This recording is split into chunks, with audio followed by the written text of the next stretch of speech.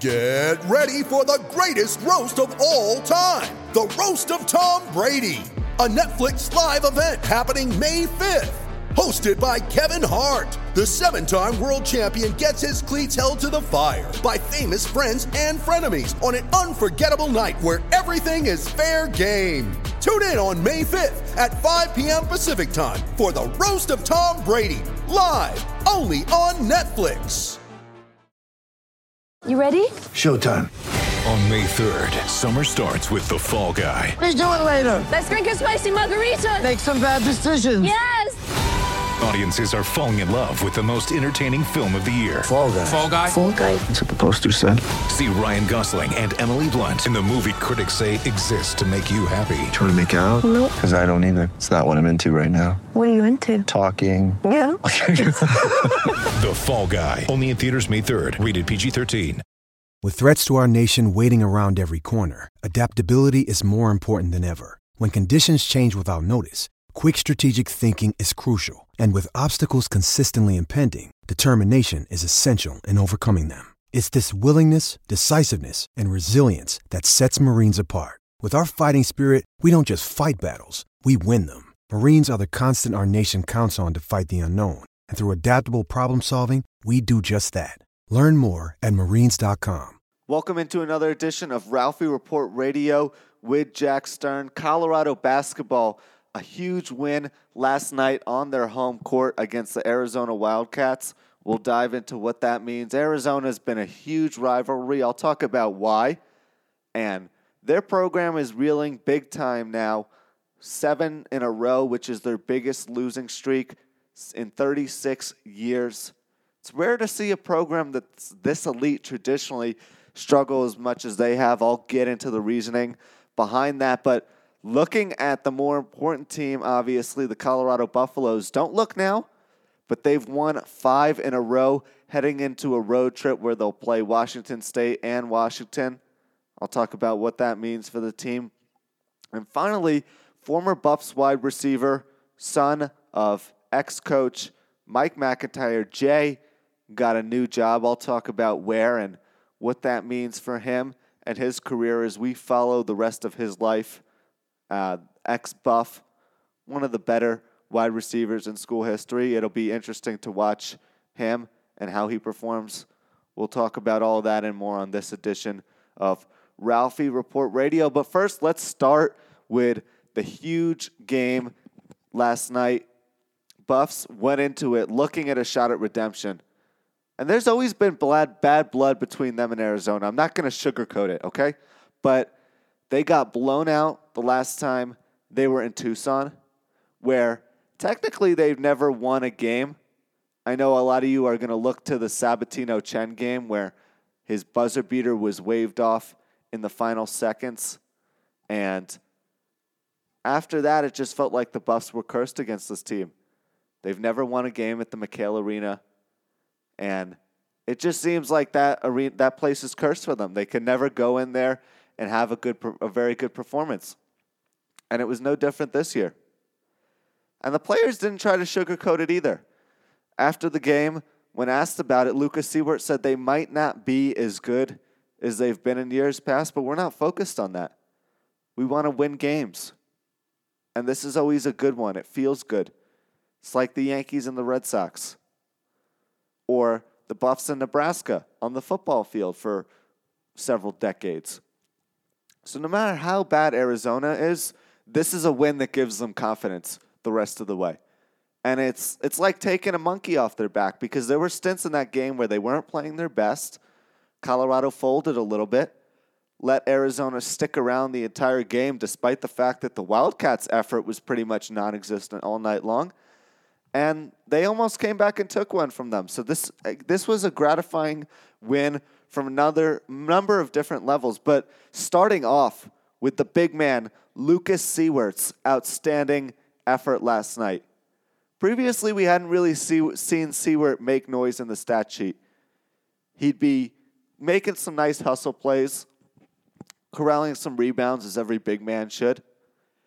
But last night, he had a team-high 15 points, 9 boards, so one rebound shy of a double-double, on 5 of 8 shooting, which is incredibly efficient, which included 2 3-pointers. And he shot 2 for 5 from beyond the arc, which is also pretty good. I mean, Tyler Bay didn't step up like he usually has the past few games last night, but it's okay. When a guy can pick up the slack like that, it's huge. And the ironic thing about this team is it's almost like they need a less than stellar performance from Tyler or McKinley for other guys to really step up and amp their game up and do things that they don't usually do. But here's what Tad Boyle had to say about Lucas Seawort's effort last night after the game. You know, when I talk to the team after the game, I very rarely will single guys out. I'll talk to our team about our team. You know, I'll grab guys afterwards and give them some feedback. But in front of the team, I thought Lucas Seward was terrific tonight, and he played outside of his comfort zone. You know, Lucas, not one of those guys that, you know, relishes contact and physicality, but tonight he made some tough physical plays with the ball, driving, rebounding the ball with 2 hands, getting balls outside of his area. He was terrific. Tad pretty much summed up Seward's performance last night perfectly. And maybe seeing Arizona on the opposing bench and the Mafia-style head coach that they have, Sean Miller, following his FBI probe, made him want to play like that. But he saw that no one else was really stepping up. He saw that Tyler was having an uncharacteristic game, so to speak, given his recent performance. And he was outstanding last night. If only we could get this team performing cohesively on a nightly basis. It's amazing to see how many points they can score, how excellent they would be as a team, as a whole, defensively, offensively. If we could just get the best version of these guys every night, it would really be amazing to see. And on that note, I think they're going to need to get something to that avail going forward. I mean, they've proven they can win games with just Tyler and McKinley turning it on. But when you play Washington, when you play one of the better schools in the conference, you really need to get everyone clicking to have a good opportunity to win. And especially if they somehow magically make a Cinderella run and go to the NCAA tournament. If they want to win a couple games, which Colorado has traditionally struggled to do. They're 1-4 in the Tad Boyle era in March Madness. They're going to need to get that. But switching gears back to the meaning of that win against Arizona, it's huge. Let's not downplay it. I mean, it was a less than overwhelming support base from the student section last night. It was about a quarter full. The crowd was not as loud as they usually are against Arizona. There was red and blue peppered all over the stands. So they clearly were not getting that type of support that they usually get in a game of this intensity, especially given where they are right now. They have a chance for a top 4 finish in the conference, potentially 20 wins, and an NCAA tournament berth. So this was a game with massive stakes, and it's just kind of disappointing that the fan base didn't see it from the same light and show up and give them their support. But looking at what's happening in Tucson with the Arizona basketball program, it is a sea of dysfunction. And it's really been that way since Sean Miller has been involved in this FBI probe or whatever it's been for allegedly taking part in a scam where he knew about paying DeAndre Ayton $100,000 to come to his school. One of his assistants is still kind of in the line of blame as he faces trial in a month. But to me, this isn't like the program is definitely going to go through a rough period. I mean, in professional sports, dynasties struggle for periods of time, okay? New England, the most recent dynasty in the NFL, was the laughingstock of the league for many years.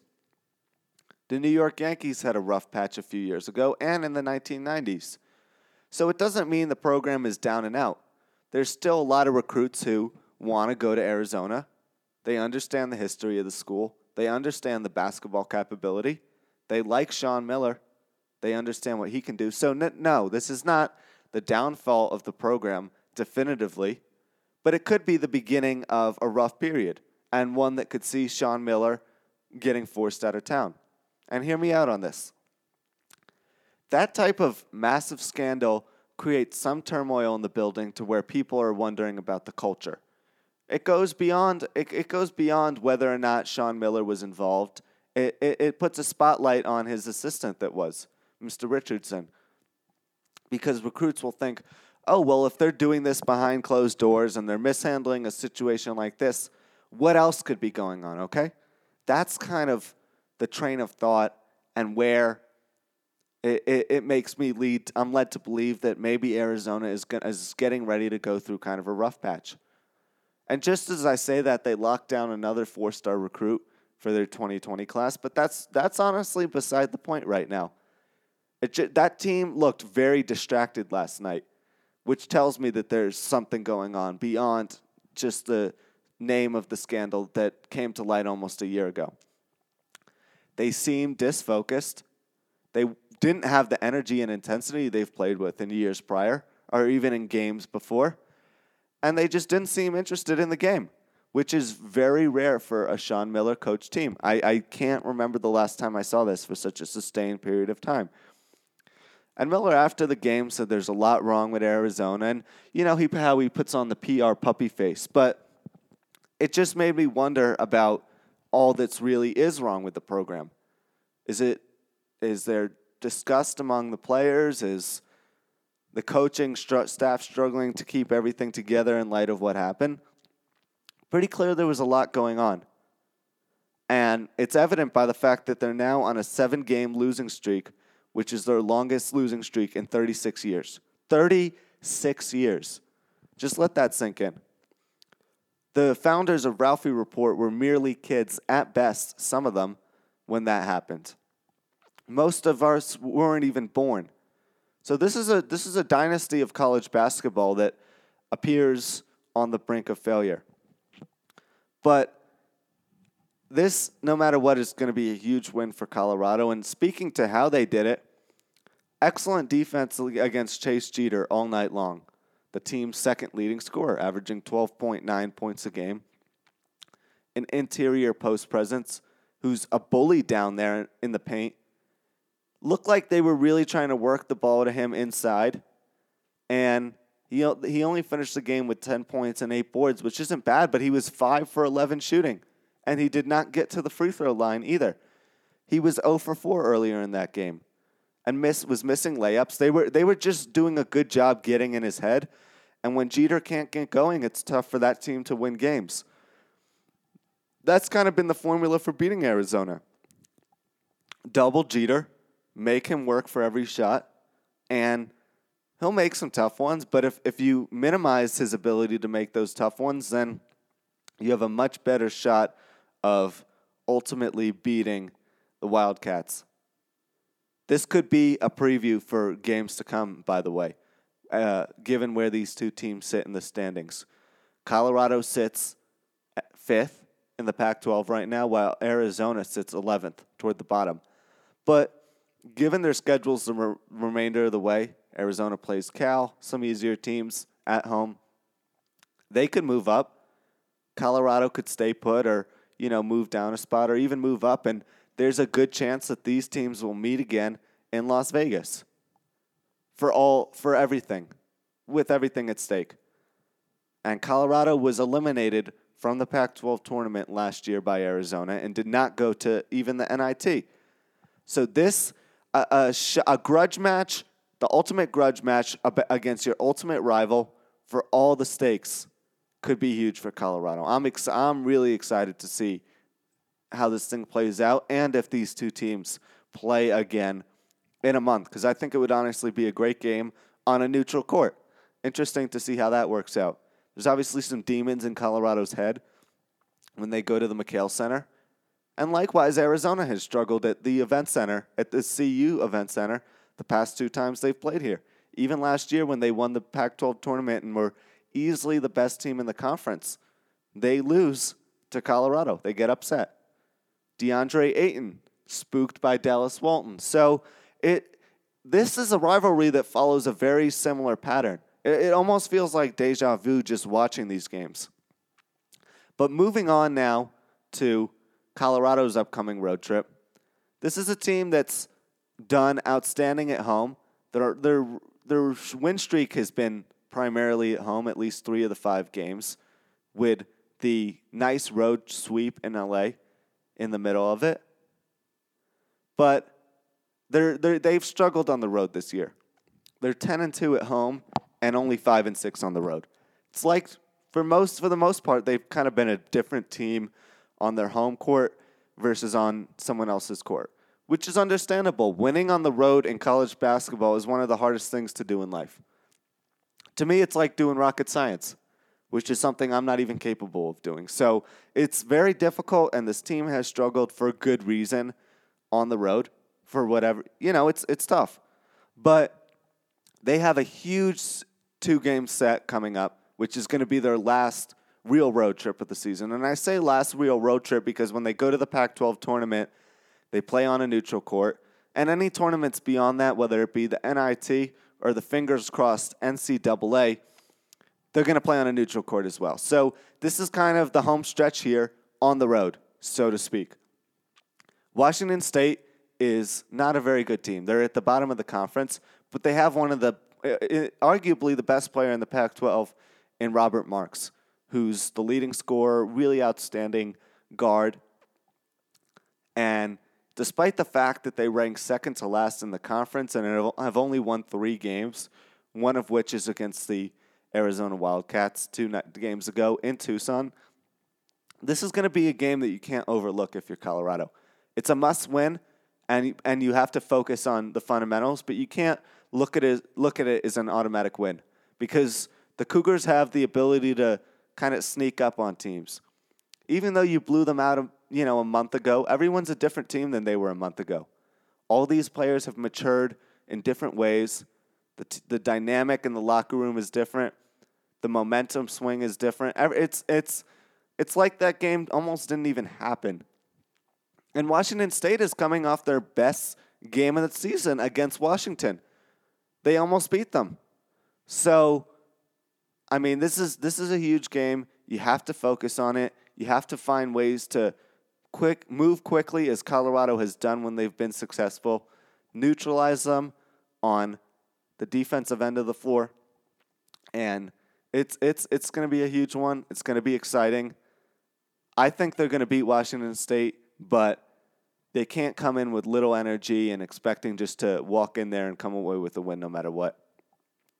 Now, when you look at Colorado's schedule, they have 5 games remaining, 3 of them at home, 2 of them on the road.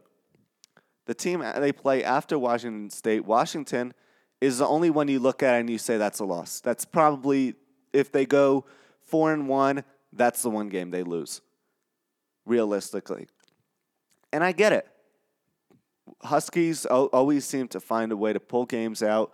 There's a reason they're at the top of the conference. There's a reason they're a cut above everyone. I do believe that. They are an excellent team. Only 1 loss in conference play. But anybody's beatable at this time of the year. And I think that they match up very favorably against Washington. Remember, last time these two teams met when McKinley Wright was forced out of the game with an injury. And things looked like they were going south in a heartbeat for Colorado. They stepped up and played outstanding. And they only lost by 7. And they had a very good second half, led by Deshaun Schwartz, who had 22 points. They're going to need some unlikely hero to step up on this road trip. I'll go on the record saying it. Whether it's Schwartz, whether Seward has another effort like he did last night, Shane Gatling has a game like he does against UCLA. They're going to need to find ways to get a lot of scoring and production from a bunch of different guys because that's huge. That's when this team is at their best. And if outscoring Washington is the way to beat them, in my opinion, because Washington is an excellent defensive team, but they struggle at times on the offensive end of the floor. So if you can find ways to exploit that 2-3 zone, get to the rim, get easy buckets, out-physical them down low, take the crowd out of the game at the Alaska Airlines Arena, which is one of the louder places to play in the Pac-12, you have a very good shot of coming out of there with a win because of how well you match up with them. And, I mean, in college basketball, there's times where teams will come out flat and they won't look interested in playing, and they'll have a bad game, and that's how upsets happen universally in this sport. It's an any given day type of game. So if they just go in there and play well, get a lot of guys involved, have one of these other guys beside Tyler and McKinley step up, don't lose their bearings on defense, but also are aggressive on offense, I think they have a good shot of winning that game. I really do. And people are going to look at it as a loss on the road. If you get out to a hot start and you take the crowd out of it and you do all those things I just mentioned, they likely win. It's not just they have a chance of winning, they likely win. The Huskies are beatable. Despite the fact that they haven't been beaten many times, they've shown vulnerability in areas of their game that have almost led to losses. The veteran core of their team has been able to close out games, so you can't fall asleep at any point, even if you get out to a lead at certain junctures. But at the same time, this is a very, very winnable game for Colorado. I really do believe that, and I think they have a decent shot at winning it. One of those guys who I would like to see playing a little bit more is Dalen Kuntz. He was 3 for 3, very efficient last night from the field, 7 points, nice 3-point play at one juncture. He's done an excellent job when McKinley Wright has gone to sit out, so maybe he's someone you try to stick on the floor in replacement of Deshaun Schwartz maybe, who's been in the starting lineup the past few games. For the past while, as a matter of fact, as they've utilized this 8-man rotation that's include Batty, Parquette, and Dalen Kuntz coming off the bench. So maybe you try and find ways to get him a little bit more playing time, put him out there with McKinley, see how that works, especially considering how cold Deshaun Schwartz is. I mean, the thing about Schwartz is theoretically you think that he only needs one good shot to get him going. And he's capable of playing well, and he does on the defensive end of the floor, but he just hasn't had one of those lights-out games like he did against Washington. You know the potential's there. And if he's unable to do it, I think they should try to get some of their more consistent point scorers in there in a guy like Kuntz. And a smaller lineup isn't necessarily a bad thing either because Colorado likes to play quick and they like to get good shots from the exterior, which I believe is well suited for a smaller lineup instead of, having Batty in there with Seward, maybe sticking in Stratling and then having Bay and Schwartz in there as well. So playing with a smaller lineup is potentially something that could work against the Huskies. In football news, it's a slow time of year on the gridiron. As we'll have full coverage here on Ralphie Report as spring football picks up in a few weeks. Excited to see the guys back out on the gridiron. But one guy who had kind of a tough ending to last year was Jay McIntyre. 2 concussions in 3 games that forced him to miss 2, parts of others. Had kind of a rough situation when his father was forced out of town as the head coach. Went on the record saying, well, you don't understand what this does to families, that type of thing. Obviously very disappointed about how the whole situation played out with the news getting leaked. Very stark defender of his father. Obviously had the respect of his teammates, but it seemed like some fans soured on him given the way that the situation ended. But he's finally landed back on his feet. He got a wide receivers coaching position, which is very difficult to get straight out of college. Most guys will get a graduate assistant job somewhere, quality control, start on the ground level and kind of work their way up. But he got a position coach job at Division II Southeastern University in Florida. And this is really good for him because I think at this point it was good. He kind of had to medically retire. Having that many concussions in that short of a span is obviously bad for the brain. Had some other injuries, got banged up a little bit and hit hard as a smaller wide receiver. But he had some really good moments for Colorado individually. Had over 1,000 yards receiving, and I think he understood the logistics of the game very well and that type of thing, the formations, where everyone fits into the puzzle. And I think he's going to be an outstanding coach given his traits and his characteristics.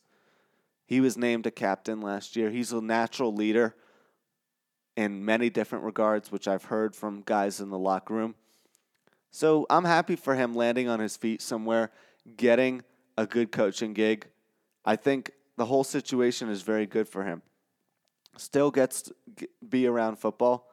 I mean, granted, he's starting at a Division II school, but it's not just nice that he got a position and coach position. It's nice that he got one so quickly, and now he's kind of set for the future. I think he's going to be one of the young rising stars in the profession before we even know it. He has all the traits that make a good coach, and I think he will ultimately be one at the collegiate level, and who knows, maybe the NFL level. And as a Buff for life and someone who contributed a lot to the team, gave it his all, I think it's only fair that we show him a amount of respect on Ralphie Report. Looking ahead just a little bit to spring ball before I wrap up for this edition of Ralphie Report Radio, a couple things to watch. One of the things that I like is how serious this team has been since Mel Tucker's taken over. Guys have been hitting the gym hard. They've been working out. They've had kind of a more blue-collar approach, so to speak, in terms of putting in time in the weight room, trying to get better, get stronger. He's preached that they need to be the strongest team to win, and I think they've bought into that. Tucker's changed the culture, and the early dividends are excellent. Now, whether that translates into games and onto the field, I don't know. It's going to take some time to be able to tell, but I really like how the guys have responded. And after the hiatus and time off, they've been really working hard, and I'm excited to see how it works out going into spring ball. There's obviously going to be a lot of competition at all the positions. Remember, he doesn't have a predetermined depth chart the way McIntyre did, so he's bringing a lot of his new own recruits in. So it's going to be the best man plays at each position, and while that really won't be determined during spring ball, that'll be more of a fall camp type thing. I want to see how the early part of this situation plays out. Anyway, be sure to stay tuned on RalphieReport.com for all our coverage of men's hoops, football, exciting road trip, and I'll recap that on the next edition of Ralphie Report Radio. But in the meantime, I'm Jack Stern saying, Sko Buffs.